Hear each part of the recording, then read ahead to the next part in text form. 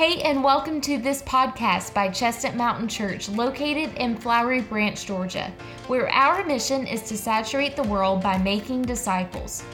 We invite you to check out our website at chestnutmountain.org and follow us on social on Facebook, Instagram, and Twitter at chestnutmtn_ to learn more about who we are.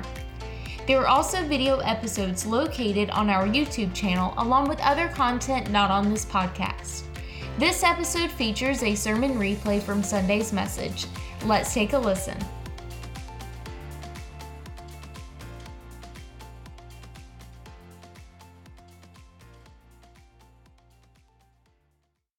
So last week, Pastor Brian gave us this incredible message. I don't know if you're like me. I needed last week, I needed that reminder to just keep going. The task can be daunting at times. And this is why we kind of find Nehemiah he's kind of surveyed what's going on and to rebuild this wall, and everything for the most part has been going really well for Nehemiah. He's asked the king for permission to do this. The king's given him abundance of resources to be able to accomplish this. What we find out in chapter 3, thank goodness I didn't get to have to teach chapter 3, because there's a lot of names that I stand no shot at pronouncing. No shot. I can barely pronounce like typical English names and some Hebrew names, no shot. But we find really what the Hebrews or the Israelites, when they go back to build this wall, it's not like they have immense amounts of talent when it comes to building. There's actually like some people building the wall that their main job is they make perfume. And so if you're like in the construction business, you're not like resourcing people that like are crushing up flower petals and creating perfume to go build this expansive wall, right? You're going to look for the big burly men that can lift heavy things and do the hard task. But what I love is in chapter 3, we see that God does incredible things with the least likely. But not to preach on that. In chapter 4, we're going to find that God's people come up against their first they're faced with their first task of opposition. So if you would read with me, chapter 4, starting verse 1, it says, "Now when Sanballat heard that we were building the wall, he was angry and greatly enraged, and he jeered at the Jews. And he said in the presence of the brothers of the army of Samaria, 'What are these feeble Jews doing? Will they restore it for themselves? Will they sacrifice? Will they finish up in a day? Will they revive stones out of the heaps of rubbish and burn ones at that?' And Tobiah, the Ammonite, beside him, he said, 'Yes, what are they building? If a fox goes up on it, he will break down their stone wall.'" Let's stop there for a second. So you have these two men who are onlookers. They're from different nations outside of Israel, and they're coming and they're frustrated because what's happening here is the people of God are rebuilding the city of God, and it stands a threat against the other nations surrounding. So you have these two men that show up, these onlookers, frustrated about what is going on, and they're trying to assert their authority by mocking Nehemiah and the people of Israel. I mean, look at it. What are these feeble Jews doing? He's literally saying, what are these frail, pathetic people trying to accomplish? As I told you in chapter 3, we see that these people are not the most likely candidates for building a wall. So Sanballat is trying to press on that. He's trying to tear them down mentally. Will they restore it for themselves? Can they even do this alone? Like, is it possible that these people, in their inabilities, their weakness, their frailness, can they do this? Will they sacrifice? He's literally saying they're gonna need some type of God to show up and do something for them. Will they finish in a day? Will they revive the stones out of the heaps of rubbish and burn ones at that? So you gotta remember, Jerusalem has been ransacked, it's been destroyed, and the walls have been torn down, and they don't have enough time to go quarry the stones to rebuild the wall with brand new stones. So they're reusing what they have. And so he's trying to get into their minds.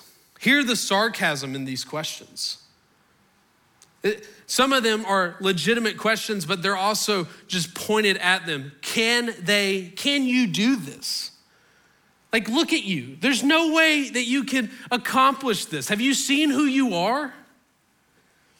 And he's attempting to destroy them. And then he's got his little counter buddy his bully friend that just piles it on.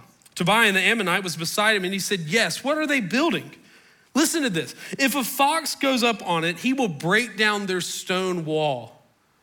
Do you hear the hyperbole in this? Like if this little tiny animal, what they're doing is so pathetic, it's so weak. If a fox crawls up on it, it will just crumble. What I think is funny in studying this, archaeologists have dug and they've discovered parts of the wall that Nehemiah built, and it's 9 foot in depth. So that's a pretty intense wall. And right? Like 9 feet. We find out later that at the end of this, all the people of God get up on the wall and march around praising God. And Tobiah's like, if a fox gets up on it. But you hear it's this mental warfare that is trying to engage in the people of God. And listen, because the reality is if you can get into someone's head, you can stop what they're doing. Mental warfare is a legitimate thing. If you can play games with your mind, if someone can play games with your mind, they can mess up everything that you're trying to do, all your plans. And the same is true when it comes to the mission of God. If our mission as a church is to saturate the world by making disciples, all the enemy has to do is say, really, you? Have you seen? Do you know you? Do you know what you've been through, what you've done, who you are? These people all know you. And they get into your mind and they can accomplish things. The first thing I want you to see today is the work of God will always be met with opposition. The work of God will always be met with opposition. And that's what we're seeing as Nehemiah has been allowed, has permission from the king, has been resourced by the king. The nations see the threat of what Israel is trying to do in Jerusalem, and they are threatened by it, and so they oppress them. And the same is true when it comes to us. So I think the question we have to ask when I'm reading this, why is Nehemiah, why? Why is he doing this? Why even continue in this? Because if you're mentally not strong, if someone's calling you pathetic and weak, if you got Do-Buddy talking about how foxes will just stand on your wall and destroy it, that can be a deflating thing. They're already seeing the vastness of this project and how it's going to be impossible to do unless God shows up. But I think we have to remember Nehemiah is leading the people of God to rebuild the city of God so that God, Yahweh's name, can be made famous in the world, that people would look on and see the majesty and the beauty of who God is. This is where they're going to worship God. This is where the world would look and see the beauty and the vastness of King Jesus. And so, this is the driving force behind Nehemiah. It's the driving force about why he continues to do what he's doing, why the attacks, the voices of the enemy, no matter how they cut, Nehemiah keeps going. Look at his response, verse 4. Hear, O our God, for we are despised. Turn back their taunt on their own heads. Give them up to be plundered in a land where they are captives. Do not cover their guilt, and let not their sin be blotted out from your sight. For they have provoked you to anger in the presence of your builders. How about this prayer? Anyone else read what I just read? It's pretty intense. And you're like, Nehemiah's got a little fire in him. You're gonna let them talk to us? You're gonna let them talk to you, God, like that? Do not cover their sin. Give them over to be plundered, to be destroyed, to be captives. And you're like, wow. But what I think we have to see is Nehemiah is praying that God would just show his character of his justice. That God is a just God. And I think it's interesting because we see Nehemiah respond differently here in chapter 4 than he did in chapter 2. In chapter 2, verse 19, when Sanballat and Tobiah and Geshem heard, they jeered at us. When they've heard what's happening, they jeered at us and despised us and said, "What is this thing you are doing? Are you rebelling against the king?" And then I replied to them, "The God of heaven will make us prosper." Look at this. Nehemiah doesn't go to God, he goes to them this time. "The God of heaven will make us prosper, and we, his servants, will rise and build. But you have no portion or right or claim in Jerusalem." So there's been this moment already where these two men have come before the people of Israel, like, "What are you doing? Like, do you not see that this is, like, you have no right to do this?" And Nehemiah's response is to go to them. But now that the opposition has intensified, that they are now mocking them and threatening what God is trying to do, Nehemiah goes to God. And I think what we're seeing is Nehemiah mature, even in this scenario. Because how easy it is to just fight back and go against and get threatening with the people that are threatening you. That's the natural bent that I have. Like if you come at me, if you try to mock me or you try to I don't know, maybe it's because I'm short. I don't know what it is. It's just the natural instinct that I want to push back harder. And I love that Nehemiah is seeing that his need to go against them, that's not the reality. The more important thing is he goes to God. He goes to God. Because what's happening is you have all these nations. They're represented from the north, the south, the east, and the west around Jerusalem. And the people of God are surrounded. We've already talked about how they are ill-equipped and outnumbered. And they're surrounded by the nations. And this is the reality that we see throughout the whole storyline of Scripture. If you look at Psalm chapter 2, you see this moment where you're seeing what's happening here has been talked about throughout Scripture. Why do the nations rage and the people plot in vain? The kings of the earth take their stand and the rulers conspire together against the Lord and his anointed one. Let's tear off their chains and throw their ropes off of us. The one enthroned in heaven laughs. I love this. The one enthroned in heaven laughs. The Lord ridicules them. Then he speaks to them in his anger and terrifies them in his wrath.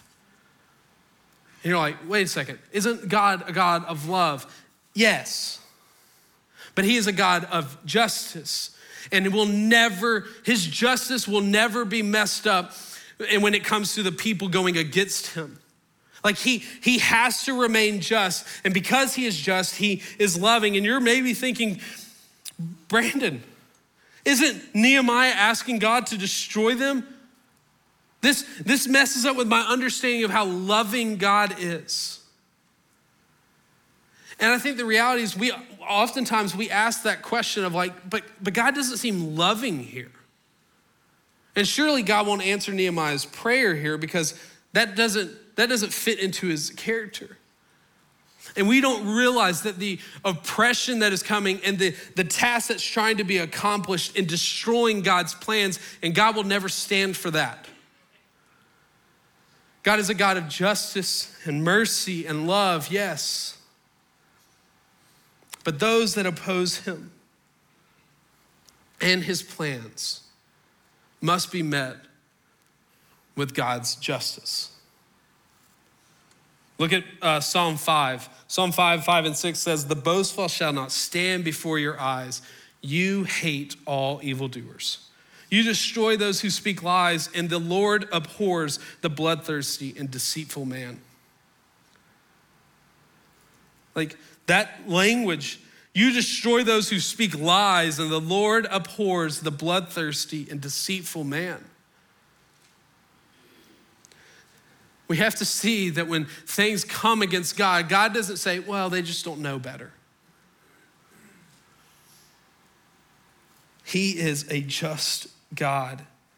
And so really what's happening here is Nehemiah is praying, ultimately calling on God for action against their unrepentant sin. And possibly in God allowing this to happen, it can lead to their repentance.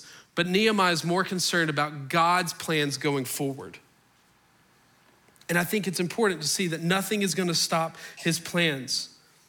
So we look at verse 6. So Nehemiah prays this pretty intense prayer, and he says, so we built the wall, and all the wall was joined together to half its height, for the people had a mind to work. So Nehemiah prays this prayer, and then the people of God, they get to work. They make a resolve that we are going to do this. We're going to get to work and keep going. That it doesn't matter what they say to us, we're going to keep going. And I think some of us need to hear that this morning, that it doesn't matter what they're saying to you. It doesn't matter what your coworkers say to you. It doesn't matter what the world is saying, that Christians should just be quiet and they shouldn't speak up. We got to keep going. Because it's always been this way, that the people that are not that have not belonged to the kingdom of God will not see God's plans as a good thing. And the enemy will always oppose the work of God. So they get to work.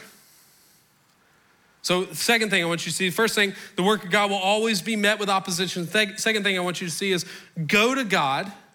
Like when things get rough, go to God and then get back to work. Go to God and keep on going. I think it would have been so easy for the people of God. It's so easy for us that when people start mocking us because we stand up for the truth of what Scripture says, or we try to share our faith, or we're unashamed of the gospel of Jesus Christ, and people start speaking against us or saying things, it's so easy to shrink back. It's so easy to just be like, it's not worth it. It's not worth the ridicule. It's not worth the headache. It's just easier to come here, lift my hands high and worship, serve here where everyone is all about what I'm doing, and then be quiet out there. And Nehemiah is like, no, we're going to keep going. We're going to keep going. Verse 7, but when Sanballat and Tobiah and the Arabs and the Ammonites and the Ashdodites heard that the repairing of the walls of Jerusalem was going forward, that the breaches were beginning to be closed, they were very angry. And they all plotted together to come and fight against Jerusalem and to cause confusion in it. So you see this moment where they've started mocking. Now the opposition starts increasing. It starts leveling up, if you will.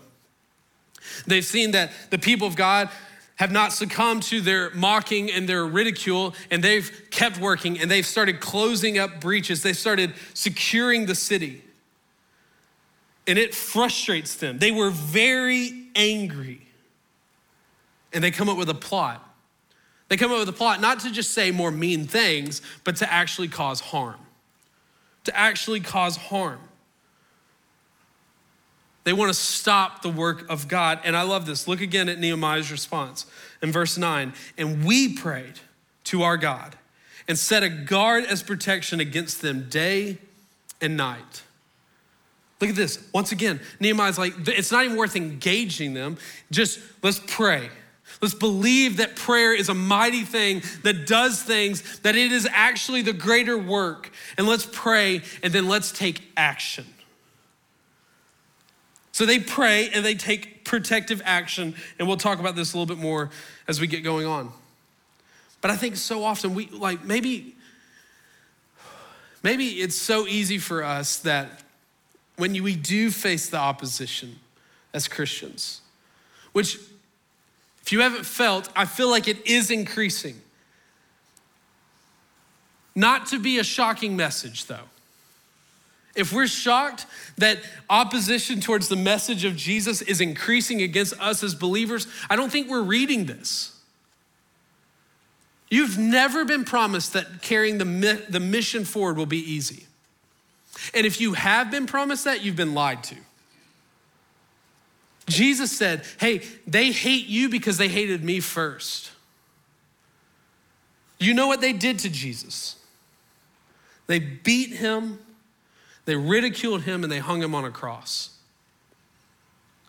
And I think in 2023, we're like, but why don't they like us?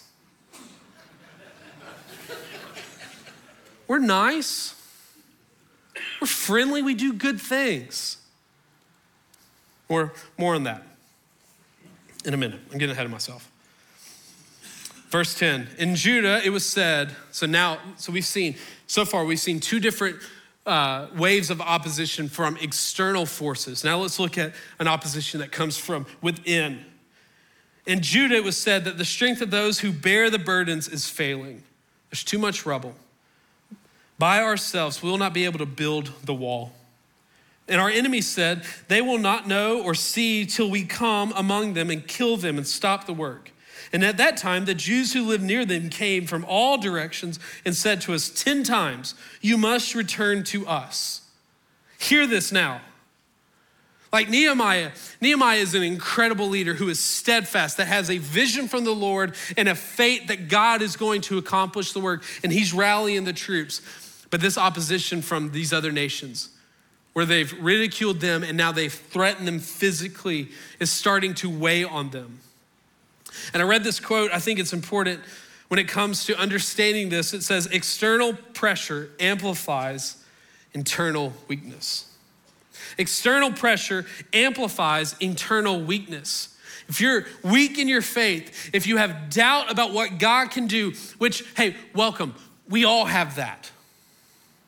There's not a person in this room that doesn't have some level of doubt that they're wrestling with. Welcome. Your doubt is welcomed here. Our God's big enough and good enough to give you the answers you need in the time you need. But when we have this internal weakness, when external pressure comes, we crumble. It's why the main focus of who we are as Chestnut Mountain is to make disciples, because if we're not equipping and discipling people, like walking hand in hand with them, when you go out there and the message isn't welcomed like it is in here, it's so easy to crumble. And the enemy can just whisper that lie, hey, wasn't it easier before? Isn't it just easier to keep to yourself? He's already lost you, like heaven's gained you and hell's lost you. So the enemy just wants to cripple you. And to be able to say, no. Even if I can't see what you're doing, God, I trust you. And so you have this internal weakness start forming up in the people of God. And you start having this moment. The strength of us who bear the burdens is failing. There's too much rubble. You start having this moment. The opposition against us is too great. Like they're too strong. They're too mean. They could take us out if they want to. This task is too big. You're starting to see the people, like when Nehemiah is going around and he's seeing like, oh my gosh, this is massive. But he presses in. He pushes in, knows that it takes the whole people to do this. And now the people are saying, no, this is too much. The rubble's too much. We're tired, we're weak. We have these other brothers and sisters coming in and saying, just come back with us. Just come back with us. Wouldn't it be easier if you just stopped? Man, is that not a voice in our head today? Maybe this is just for me. Maybe it's just me that's like, maybe this is just too hard. And there's rumors spreading that they're not just threatening, but they're actually planning to attack us when we don't know. Either in day or at night, they're coming against us. They want to kill everyone. And these Jews are pleading to stop, just return, get away from this. Can you relate to like within your Christian circle, this opposition to keep going?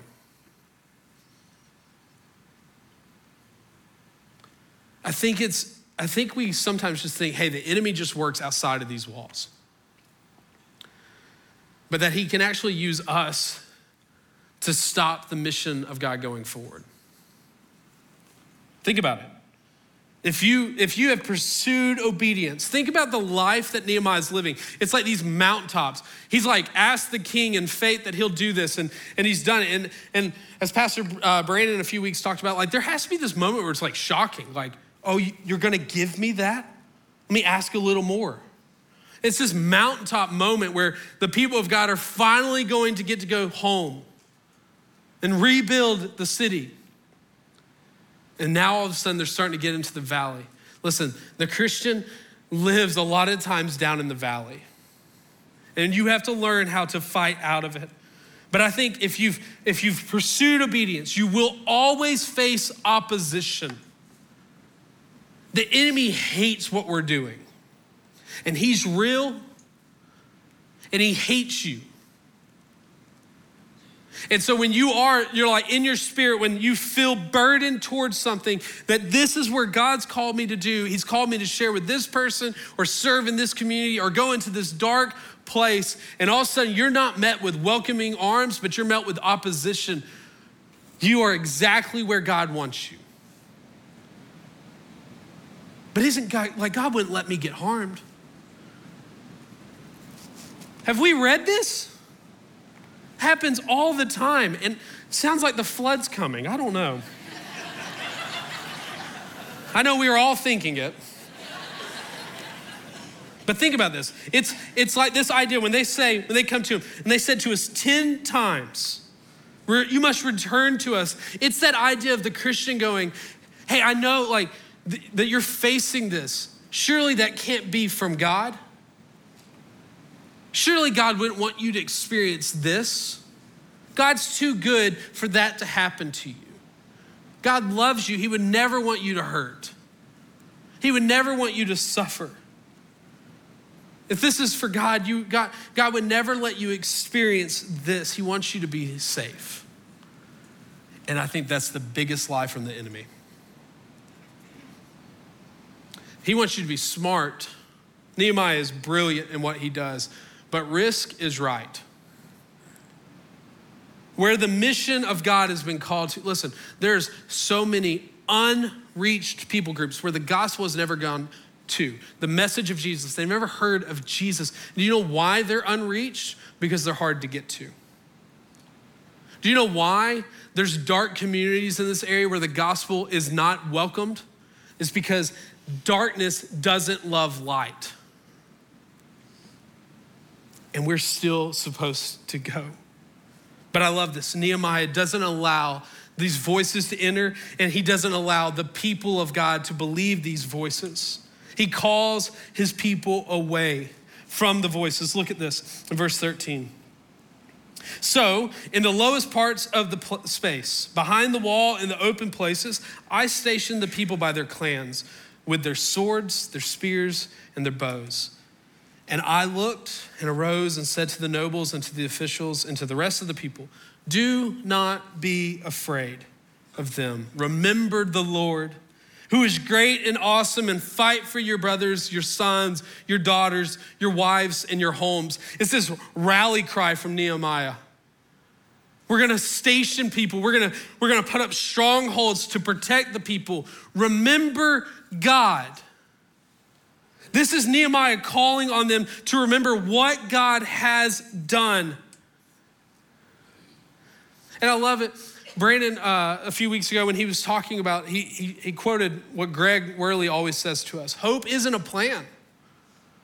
I just hope this works out. No. Nehemiah sets up practical plans on how to protect the people, and then he calls them to go deeper into their faith. Remember the Lord. I think for all of us that have been following Jesus, we can remember times when God has done unimaginable things and showed up in unimaginable ways and done what we couldn't ever hope or dream of. And we have to remember back on that. He's calling them to remember. Do you not remember that God brought Israel out of Egypt? He split the sea. He provided in the desert. He gave them the promised land. Remember God. But it's hard. Remember God. But Brandon, they hate me. They're threatening me. They're coming against me. Remember God and fight is the message Nehemiah gives them. And I think it's the message we must hear because we are such a people so easily to forget what God has done. And we're seeing a move of God right now, I believe, here at CMC. And if we're not careful, we'll become complacent. It's easy, it's fun. There's really not a lot of opposition. We share the gospel and people come to know Jesus. But what happens when it gets tough? Are we gonna forget what God has done, that God has allowed us to see life after life after life changed? And the darkness pushed back in our community? Fight for one another. So remember what God has done. Remember, here, first point I want you to remember today. The work of God will always be met with opposition. Go to God and keep on going.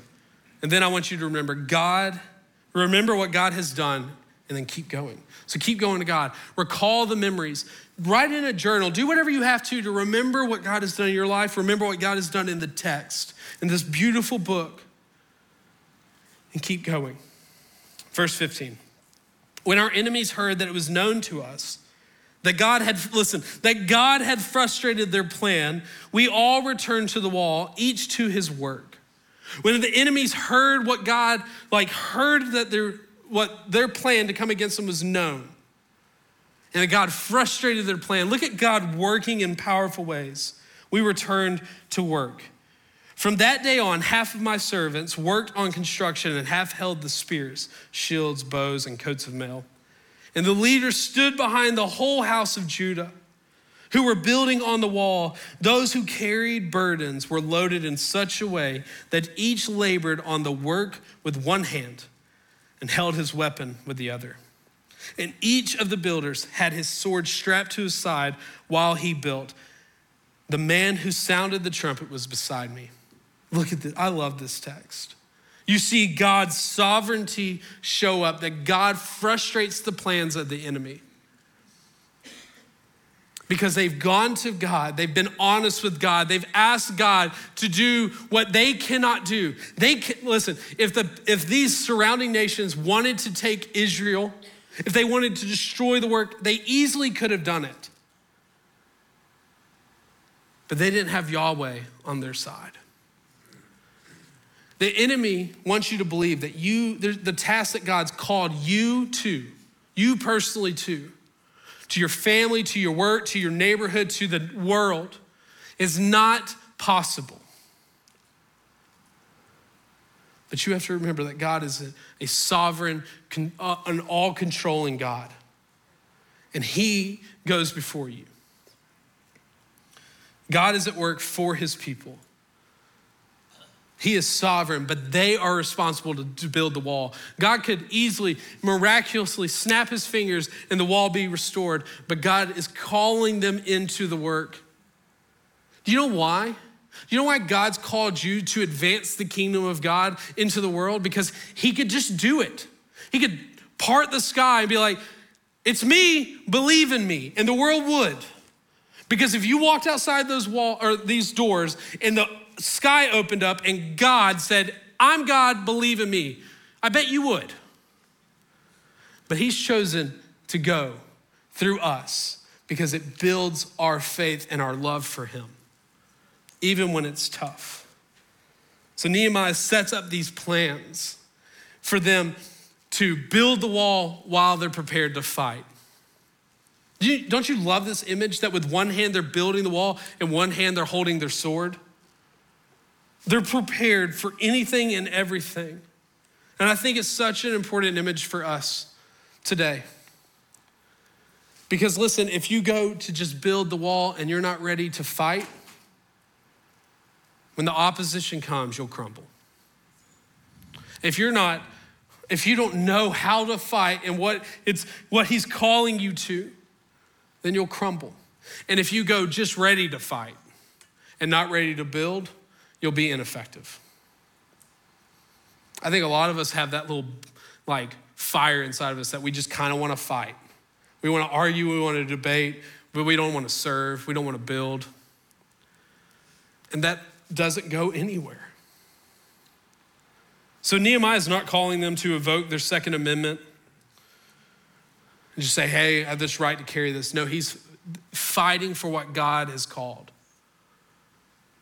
What God has placed on them, being ready to fight against the enemy. And for us, I think it's important to understand actually who our enemy is. Because it's not the news. There's influences all around us and people by the enemy, but they're not the enemy.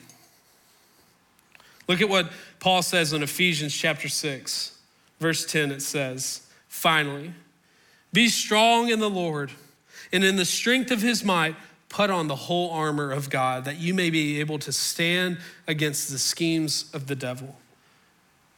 Listen, for we do not wrestle against flesh and blood, but against the rulers and against authorities, against cosmic powers over the present darkness, against the spiritual forces of evil in the heavenly places. Therefore, take up the whole armor of God, that you may be able to withstand in the evil day. Having done all to stand firm, stand therefore, having fastened on the belt of truth, having put on the breastplate of righteousness, and as for shoes for your feet, having put on readiness given by the gospel of peace. In all circumstances, take up the shield of faith, for with it you can extinguish all the flaming darts of the evil one, and take the helmet of salvation, the sword of the Spirit, which is the word of God, praying at all times in the Spirit, and with all prayer and supplication. To that end, keep alert with all perseverance, making supplication for the saints. Do you hear what Paul's saying? Paul's just giving you the weapons you need to walk in holiness and righteousness, because we don't fight flesh and blood. I think we have such a low view of what's happening. We don't understand there's a spiritual war going on that we can't physically see.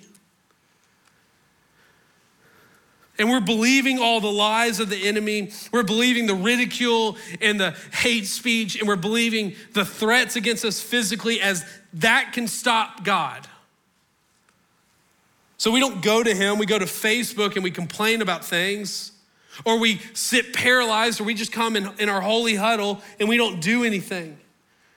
And Nehemiah's like, no, we're going to be ready. We're gonna keep building and we're gonna be ready to fight. With one hand, we have our sword, and the other we have our hammer. We're going.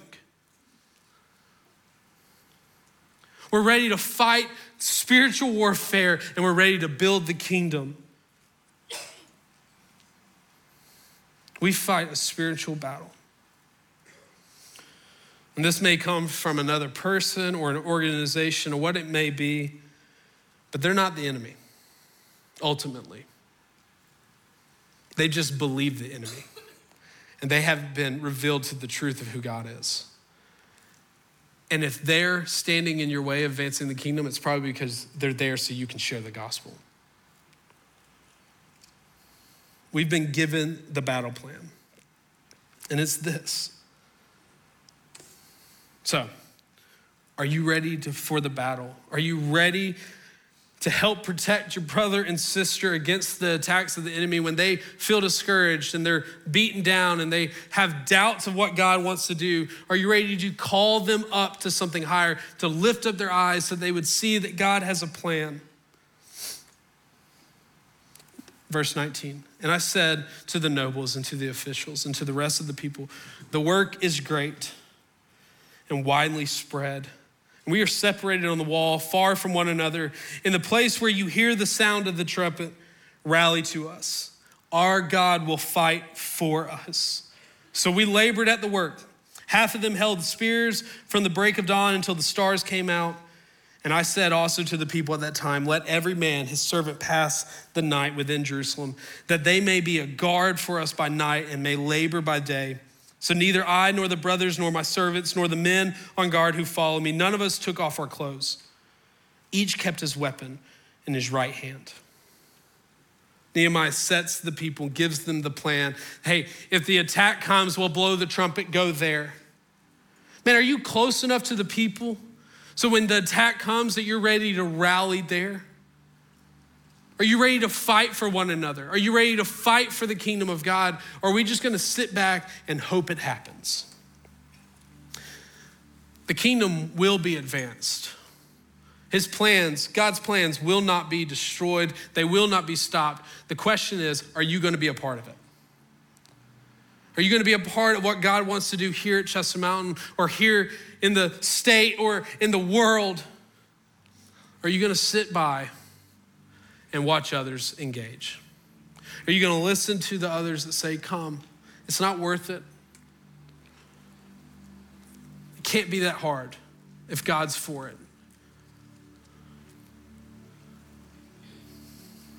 We don't go at this alone. That's why you have one another. That's why we talk about groups so much around here. You need each other. But more than that, we don't do this in our own power. We do it because God has already given us the battle. He is sovereign. We are responsible. He is control, and we're called to work. So the question I want you to answer today really is, hey, where are you burdened? Where are you burdened for God to do what he wants? Like, where are you burdened that God would move in your heart? Where has he called you to? Where are you doubting that he wants to do something with you, through you, in this world? Where have you believed the lies of the enemy, or where have you settled to not go even when it's difficult?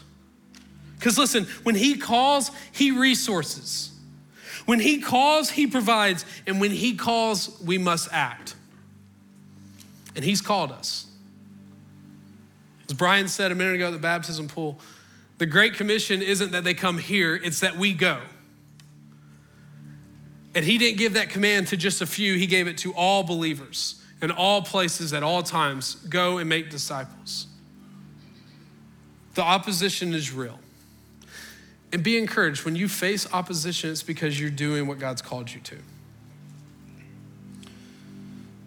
But if we're gonna give our lives to something more than just making much of us, if we wanna give our lives to making much of Jesus and building his kingdom, listen, you have to be convinced that he's worth it. Because when this opposition comes against you, when the lies of the enemy says, you're not good enough, you're not worthy enough, do you know who you are and what you've done? When those lies come, or when the Christian in your life says, it's not worth it. Just settle for easy. If you don't have this view of God as being worthy and beautiful and all powerful and loving towards you, that he hung on the cross for you and for me to satisfy the wrath of God on our behalf, that we might have life in him. And Jesus says, not just that we might have life, but have life to the full. If we don't see that, if we don't see God as this beautiful, this all powerful, this majesty, like the majesty of God on display, then we will always settle to do nothing. But if we see him as beautiful and as worthy of our whole lives, then it does not matter what comes our way. Because who are we to fear? Like Paul tells us, who are we to fear? We're more than conquerors in Christ Jesus. And listen, Paul was one that was acquainted with suffering. He knew it. He said, it's not worth comparing to the future glory that will be revealed. Keep going. Keep going. Look to Jesus. Go to Jesus. Keep going. If we see him as just a hobby for Sundays, or something else just to appease our spouse, or mom, or dad, or grandparent, or whoever, then we will never be willing to face the opposition, to meet God in prayer and go to battle. So where are you today? What lies have you believed? Where do you need to be encouraged? Where do you need to go no matter what? Where do you need to repent for your lack of trust in God as you faced opposition? Because this is what I've had to wrestle with all week. How and where do you need to equip yourself? Like, do you have people pouring into you, like speaking truth over you, saying, listen, though the oppression is great, God is greater. And maybe today, though, you've just never trusted him. Maybe you've never seen him as someone that would love you or good enough, and if he is good, then he doesn't know me. If he is good, then why is this all happening? And I want you to hear, the power of the Spirit wants you to know that Jesus is for you. And he died on the cross to satisfy God's wrath will be poured out on all sin that is unrepentant. And he's made a way. He's made a way for you, and he's made a way for me if we would trust and believe upon his death and resurrection for life. So maybe today, that's the call in your life. Maybe you're wrestling with that. I want you to know this altar is open, and we are down here. We'd love to show you in scripture what it means to follow Jesus. But if you do follow Jesus, May we not settle to just watch as others do the work. May we join in the fight. May we go to war to see the mission of God go forward in the world.